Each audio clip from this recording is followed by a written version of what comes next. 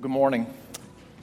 And again, as Jake said, I want to welcome you to Downtown Presbyterian, our time of worship. Let me tell you what this morning is about. I mean, it's primarily about the worship of God, but about where this part fits into the worship. One of the things that we say about our church, and really, you know, I talk about this when I do the foundations class with people who are interested in learning more about the church and try to explain more about who we are. One of the things that we like to talk about is that something we believe as a church, we would call it a presupposition of our church, is that God is at work. In other words, like it's not like we rappelled in, to Greenville special ops to do this thing that God wasn't doing yet, and we're like manufacturing something that's happening. God was already at work in our city, and God is at work beyond Downtown Presbyterian Church. But our hope is that we are participating in the work that God is already doing. And I'll tell you just from the pastors, from our viewpoint, something that we get a front row seat to is that there are things that before we ever taught on it or addressed it or prioritized it, God was already baking it into the life of our church. And a big one is this emphasis on what we're calling adoption and orphan care. That wasn't something that pastors or elders, that we decided we were going to emphasize, and that's going to be a core value. God just put it on the hearts of people in our church and sort of cooked it into the life of our church. So, this Sunday we're emphasizing that. We don't have many theme Sundays besides, the one closest to Christmas and then Easter, but we do make sort of a theme out of this. And there's no ask and there's no pledge card that I will now go from here and do such and such, but we just want to regularly put before you God's heart for the fatherless. And some of you have heard me talk about this before, that and I'm using a term that another writer, thinker has came up with. This writer coined the term the quartet of the vulnerable. The quartet of the vulnerable. And what he's talking about are sort of these four people or these four categories, and they just keep coming up in the Bible. Old and New Testament. The poor, the widow, the alien, or maybe the sojourner, and the fatherless, or the orphan. Over and over and over. The poor, the widow, the orphan, the alien. It's in the law of God. It's in the Psalms. It's in the prophets. In the Gospels, what does Jesus' life and ministry look like? Who does he move toward? It's in the apostles. And at this Adoption and Orphan Care Sunday last year, I really kind of came through the front door. We looked at the passage in James in the New Testament where James writes that, the religion that God accepts, the good religion, religion has so many negative connotations, but the good religion is to care for widows and orphans in their distress and to keep yourself unpolluted from the world. So last year, as we looked at this, I kind of came through the front door. I'm going to kind of come through the side door. If God helps us, I'll come through the side door. But I want to look at a passage from 2 Kings. This is not a famous biblical story, so it may not be known to you. And if you don't have your Bible, you can just follow there in the bulletin. But I want to put it before you because I want to try to engage a question. And so here's the question. If God just could not have been clear from stem to stern, Old Testament, New Testament, if he keeps showing you, not just telling you, but showing us, I love the widow, I love the orphan, I love the alien, I love the poor, why does it occupy so little of our bandwidth? And it's just, and those of you who've been around, you've heard me say this in different ways. We can get scolded about it. I can sort of beat us about the head and shoulders about it. But what actually leads to change? So what I want to think about is, all right, if this is a big deal to God, and generally speaking, I know there's different people and different priorities in the room, and different levels of engagement with things in our town. But overall, it's just not as big a deal in our lives. And I'm talking about professing Christians. I'm not assuming you're a Christian, but I'm saying there is a critical mass of people here who profess to be Christians. why is it not a big deal to us? And instead of just saying it's not a big deal to us and scolding, what I want to ask is, what is up underneath that? Because if we can look at that, maybe we can change. Or maybe God can change us. So let's look at 2 Kings chapter 7. And here's the context. This is during the time when Israel is not just one kingdom, it's two kingdoms. There's the northern kingdom, and that's the one that we call Israel, and sort of the capital home base is Samaria. During this time, the southern kingdom, the smaller one, is Judah, and the capital is Jerusalem. So this is after King Solomon, but you've got different kings, one king in the north, one king in the south. Now, there were mostly bad kings in the south, with a few broad exceptions. There were pretty much no good kings in the north, with the exception maybe of a guy named Jehu for a little bit. There were no good kings. This is a rebellious group of tribes. So that's where this passage happens, in the north, in the capital city, Samaria. And their enemies to the north, Syria, have besieged the capital city. And sieges are terrible. You know, the military surrounds you. They cut off your supplies. If they can, they cut off your water. You're completely surrounded. You're running out of resources. And finally, either you just give up or you're so collapsed and weakened they just overwhelm you. And so the situation is so dire. And I'm not going to read this, but I'll just refer to it. In the prior passage, some of the Israelites in Samaria have reverted to cannibalism, which would have been that would have seemed unthinkable going into the promised land. So that's the context. 2 Kings chapter 7. But Elisha said, and this is not Elijah, this is his successor, Elisha. But Elisha said, "Hear the word of the Lord. Thus says the Lord, tomorrow about this time, a seah of fine flour," now that's about 7.5 quarts, "shall be sold for a shekel, and 2 seahs of barley for a shekel at the gate of Samaria." Then the captain on whose hand the king leaned said to the man of God, "If the Lord himself should make windows in heaven, could this thing be?" But he said, "You shall see it with your own eyes, but you shall not eat of it."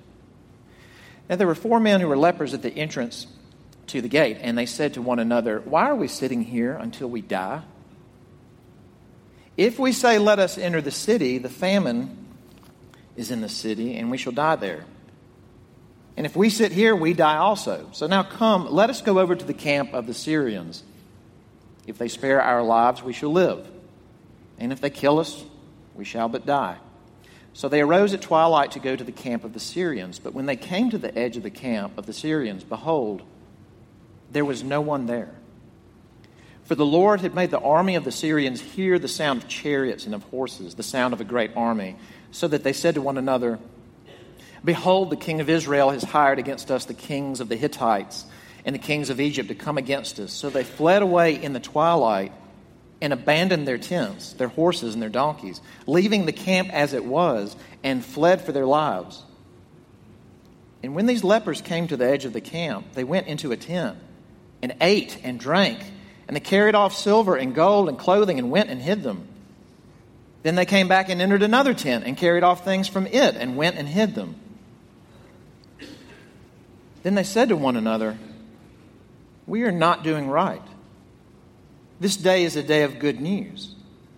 If we are silent and wait until the morning light, punishment will overtake us. Now therefore come, let us go and tell the king's household." So they came and called to the gatekeepers of the city and told them, "We came to the camp of the Syrians, and behold, there was no one to be seen or heard there, nothing but the horses tied and the donkeys tied and the tents as they were." Then the gatekeepers called out, and it was told within the king's household. And the king rose in the night and said to his servants, "I will tell you what the Syrians have done to us. They know that we are hungry. Therefore they have gone out of the camp to hide themselves in the open country, thinking, when they come out of the city, we shall take them alive and get into the city."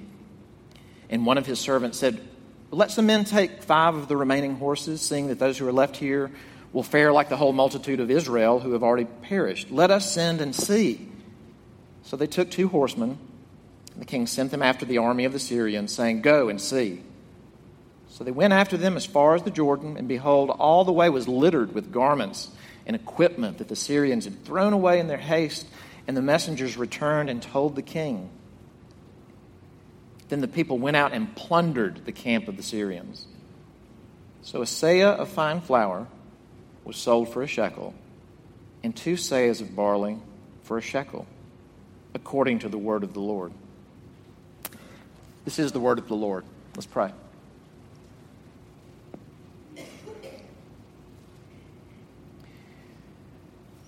Father, we are worshiping you, and we want our listening to you to be part of our worship of you. And we pray that you would give us ears to hear, and we pray that we will not remain the people that we are. That what is closed off to you and what is closed off to others, even what we're blind to about ourselves, that you would open our eyes, cause your light and the light of your word to flood in. And we ask this in Christ's name. Amen. In 2012, early 2012, there was a crisis situation with an American aid worker and a Dutch volunteer in Somalia. They were both working with a Danish council in part of Somalia, and these 2 individuals were captured by Somali pirates. And you may remember this story. And so all kinds of negotiations were attempted, and even American authorities were trying to work through Somali tribal elders, and $1.5 million of ransom, I guess, was raised by the family of the woman to offer to the pirates, and they said no. And her name was Jessica Buchanan. And it was learned that she was starting to have health problems. I can't remember if she was diabetic or what the exact situation was, but she didn't have medication. And she was starting to get to a crisis point, and she's not getting help because these pirates have her. And so a special operation was launched. And it's interesting, if you go back and watch the State of the Union address from 2012, when President Obama was walking into the House chamber, and they're filing past all the other officials. When he walked past the Defense Secretary, Leon Panetta, that night, he said, "Hey, good job tonight," and no one knew what he was talking about. But what he was talking about was 24 Navy SEALs, at least part of whom were from SEAL Team 6. By the way, do you know what the Navy's name for SEAL Team 6 is? It's not SEAL Team 6. It's Development Group. Oh, don't ever develop anything that involves me, please, Development Group. 24 Navy SEALs landed, encircled this site where Jessica Buchanan and this Danish volunteer came in. We're going to try to come in and secure them without engaging these pirates, but somebody shot. And so all 9 of these Somali pirates, have I been saying pilots? I meant to say pirates. Pirates were eliminated. And they found her, and they started bringing her to a helicopter. And then they thought, as they were moving her, this is all at night, they thought they heard something, and immediately they put her on the ground, and just multiple SEALs laid on top of her. And so they determined there was no threat. And this is unbelievable. They put her on the chopper. They hand her a folded American flag, and she takes off. She never saw their faces, never got their names. They take a different chopper. They just fade into the night. Awesome. Now, the next year, 60 Minutes did a piece about Jessica Buchanan, and the name of the piece was not "The Homegoing of Jessica Buchanan"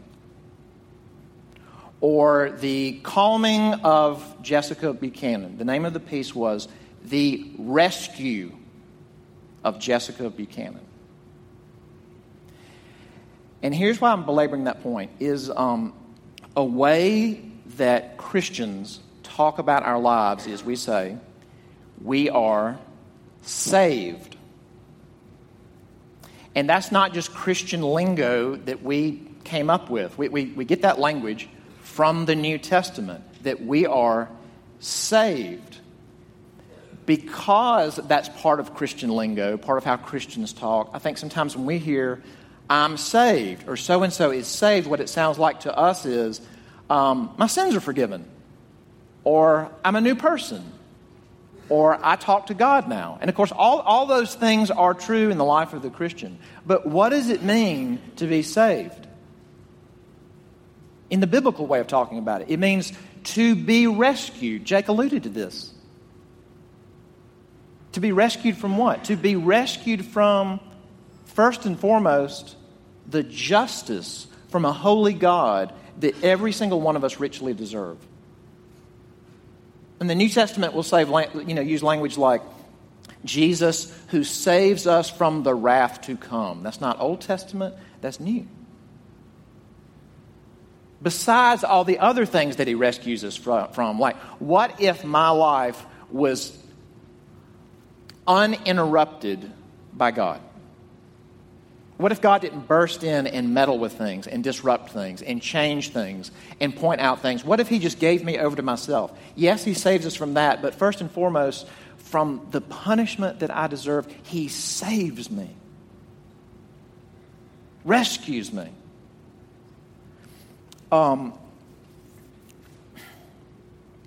This is a story, this account, and when I say story, don't hear fiction. It's presented as a historic account with supernatural elements to it of a rescue.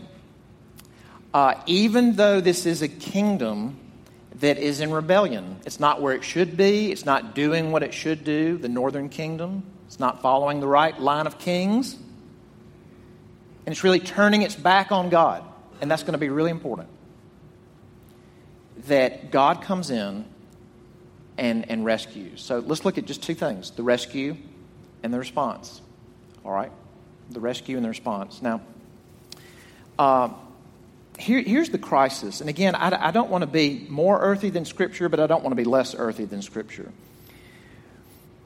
If you look in the law of God, and when I say the law, I'm thinking about that like a Hebrew would talk about the Torah, the law of God, Genesis to Deuteronomy, two different times, once in Leviticus and once in Deuteronomy.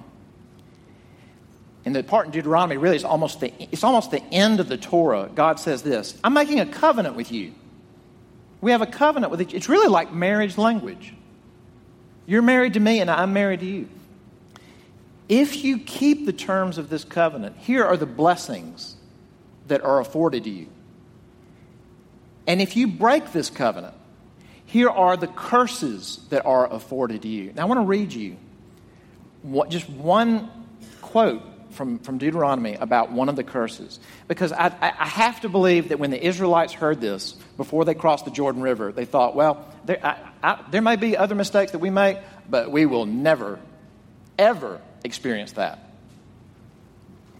From Deuteronomy 28, he says that, all right, if you break my covenant, and I allow your enemies to descend on you, God says, they shall besiege you in all your towns, throughout all your land, which the Lord your God has given you. And you shall eat the fruit of your womb, the flesh of your sons and daughters, whom the Lord your God has given you in the siege and in the distress with which your enemies shall distress you. And he goes on to say, the most sensitive woman, the most gentle mother who hardly will put her bare foot on the ground, the best of men among you will fight over food, even if the food is their own children. Now, again, I have to believe the Israelites thought, we might have our downtimes, but it will never come to that.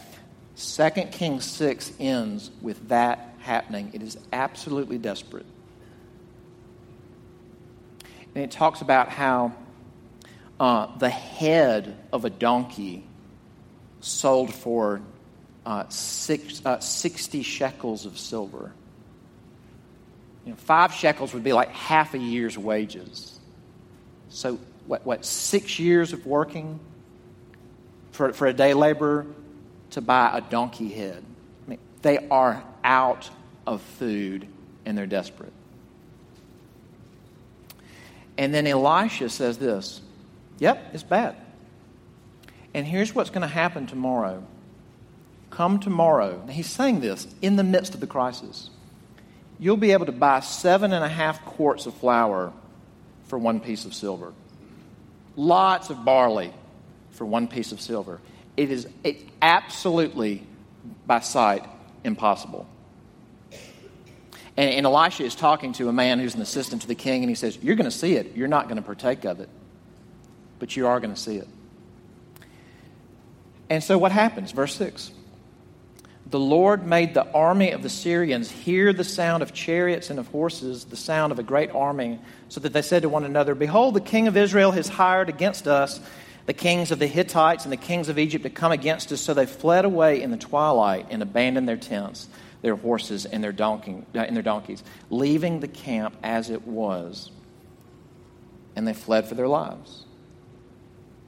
Now, if that sounds to you like a supernatural rescue, it is. And I feel the need to say that over and over. The Bible is just replete with the supernatural. It doesn't hide that from us. It says God, not through normal means, through supernatural means, rescues his people. Now, I told you I was going to harp on this, so let me harp on it. For whom does he do this? This is the northern kingdom. These are descendants of Abraham, Isaac, and Jacob. They're the blood descendants of the patriarchs. They have the creation account. They have the law of God. They have Moses. Their ancestors are the ones who actually came out of Egypt and crossed the Jordan River, made it through the wilderness, crossed the Jordan River. The reason that they live in Samaria, a place where all these pagans used to live, that were driven out when these Israelites did not have the power or the resources to drive them out on their own. The reason they live where they live is because of God. God chose them. God made a covenant with them. God said, you're my treasured possession. God has been with them. God has been faithful to them. And the northern kingdom turns its back on the Lord and goes after other gods. And what does God do? What does God do when he told them in the law, not once but twice, if you keep the covenant, here's how great it will be. If you break the covenant, here's how terrible it will be. And it's that terrible. And what does God do? He rescues them. Now, this text is really not going to mean much to your insides if you don't grab this part. Again, I'm not assuming that you are a Christian, but there's a critical mass of people here who would profess to be that. Would profess to be someone who can say, I am saved. If you are a person who claims to be saved, what is your understanding of what your condition was when God saved you? When God came to you, did he come to a fundamentally good person just waiting to be improved? Or did he come to people like us who were dead? That's the New Testament language. And the Apostle Paul, when he was writing to a group of Christians, he said, you were dead in your trespasses and your sins. How much help can dead people go get for themselves? None. They're dead. When you were dead in your trespasses and sins, what? God rescued you. By grace you've been saved. You've been rescued through faith. This not of yourselves. It is the gift of God, not by works, lest any man should boast. What is your understanding of you before God rescued you? Were you a good person waiting to be improved, or did he rescue a bad, dead, helpless person? Because if it's the former, I doubt that the gospel can mean much to you.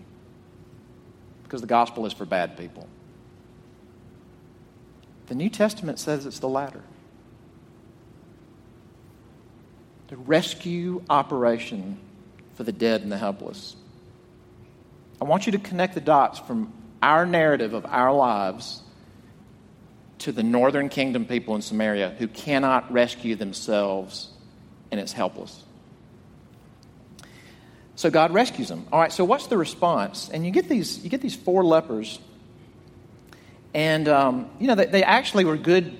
They were pretty good logic choppers because they talk, and they had plenty of time, and they're not supposed to be in the city. They're lepers. They're unclean, and so they just kind of chop it down and say, well, all right, if we stay here, we die for sure. If we go over to the Syrian camp, we might die. But if we die over there, that's really no different than dying over here. So that's the same baseline. There is the slim chance that they would help us. So let's go over there. So they go over there. They don't know what we know yet. And the camp is empty. And the mental picture I have is from that first Jurassic Park movie where like from the 90s, where the 2 kids, they've just been through it, and dinosaurs have chased them, and they've almost been eaten, and they're just threadbare and limping. And somehow they come into this building. It was sort of like a dining facility in the Jurassic Park, and there's this untouched buffet. And they just walk in, and you see them walk to a perfect dessert table. And so they're just grabbing food and just eating whatever they want. That was these 4 lepers. Ravenously hungry. They come into a tent, food, stuff, no one there. That just frenetic eating that most of us have probably never experienced. We've probably never been that hungry. Frenetic eating, grab stuff, grab money, grab clothes, go hide it, go into another tent. A little bit less frenzied eating. Grab stuff, grab money, go stash it. They're coming into the 3rd tent. I'm kind of picturing now they're just sort of like ripping off drumsticks, just taking the first good bite, throw them over the shoulder, grabbing stuff, stash it. And at some point, God brings them to their senses, and they say, whoa, what are we doing? And what was the first response? Hoard. We've been rescued. Hoard everything that God gave us. Only God could have done this. What's the wiser response? And the language is really interesting. Verse 9. They said to one another, we are not doing right. This day is a day of good news.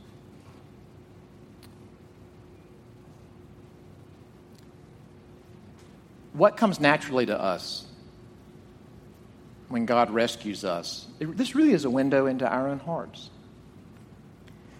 What comes naturally to God's people when we've been rescued is just stockpile all the amazing stuff that God gave you and protect you and yours. It's funny, I just saw Black Panther this weekend. No spoilers, but I couldn't believe he killed Batman. That was kidding. I was joking with Jake about that. That'd be a Marvel DC. Just a couple of people just left our church because I said that. But one of the big themes, this is not a spoiler, one of the big themes is that this nation where Black Panther comes from, Wakanda, is pretty much unknown to the world as it really is. And as it really is, it has, these incomparable resources. And the tension and the issue in the leadership of Wakanda is, do we use the resources to preserve and protect what we uniquely have, or do we share it with a hurting world? That theme runs through the whole movie. Now, that's the fictional situation of Wakanda. That is precisely the situation of the real church. If you're a saved person, what do you have? We don't have time in the rest of the service to list that. You are adopted by God the Father. If God the Father says, I am your dad now, everything in our inside should dial down now. We have cleansing and life in Jesus Christ, which is so real. Like that, it's so real that just at the street level, that means you can actually try things for God that you've never done before, and if you mess it up, He still loves you, and it's pleasing to Him. It really would be interesting, just if we could quantify it somehow, to know, just from we who are in this room, what could have been done, and maybe what was on our hearts to try to do for the vulnerable, the widow, the orphan, the poor, the alien. And we never did it. And what shut it down was perfectionism. I'm sort of glad we can't see that spreadsheet on ourselves. I'm in Christ, and the pressure cooker is off. I am forgiven. I'm whole. I'm accepted. I'm pardoned. I'm not in a pressure cooker anymore. I can try things. I have the Holy Spirit. I am the temple of God, and we are the temple of God. We are indwelt by the third person of the Godhead, equal in power and glory to the Father and the Son. And we have each other. And don't diminish that. I've said on a personal level, one of the highlights for me in my job is to get to serve you the cup. And sometimes during the week, I just feel like I'm losing and we're losing and oh crud. And there's something about when I see your faces, and I'm not just saying this, there's something about when I see your faces and the look in your eye, I kind of feel like we are going to spit in the devil's eye.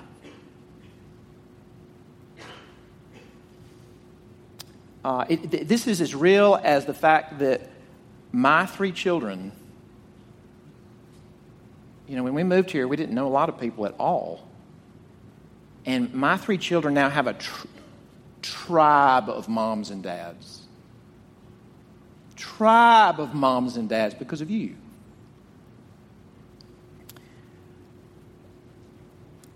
What is up underneath our apathy about that quartet of the vulnerable?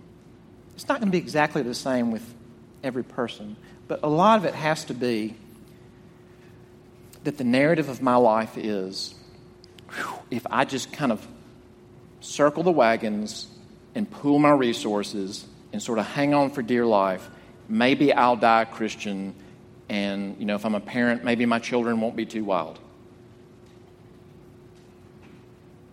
And here's what I want to say to you. We have a lot more than that. I mean, if you were under siege and there is no food, then yeah, you got to protect any scrap that you find. But we have every spiritual blessing in Christ. You have more brothers and sisters than you can name. You have resources, whether that's money or knowledge or leverage or cultural influence. You have access to resources that we can't even list right now.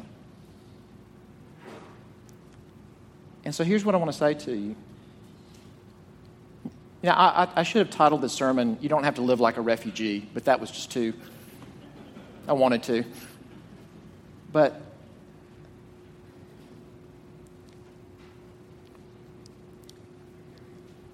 the narrative of your life, it can be, my cup overflows, and I can move toward another person. I can't rescue every orphan. I can't foster care every child. I can't tutor every child that can't read. I can't do it all. But I can do one thing. I can do one thing and not have to hoard because my cup overflows. And so I want you to know that. And I want you to act on it. And pray that God would put on your heart where you should step, where you haven't stepped before. Not run a mile, but take a step toward the poor, the widow, the fatherless, the alien. Amen. Let's pray. Father, help us. Help us to step. Help us to believe that we are not just okay, but that our cup overflows and we might share. If we feel overwhelmed, help us to know that we may move toward one person and have your smile, your pleasure, your blessing. And to do that in Christ's name. Please use our efforts in this city and beyond. Glorify your name, not ours. We ask in Jesus' name. Amen.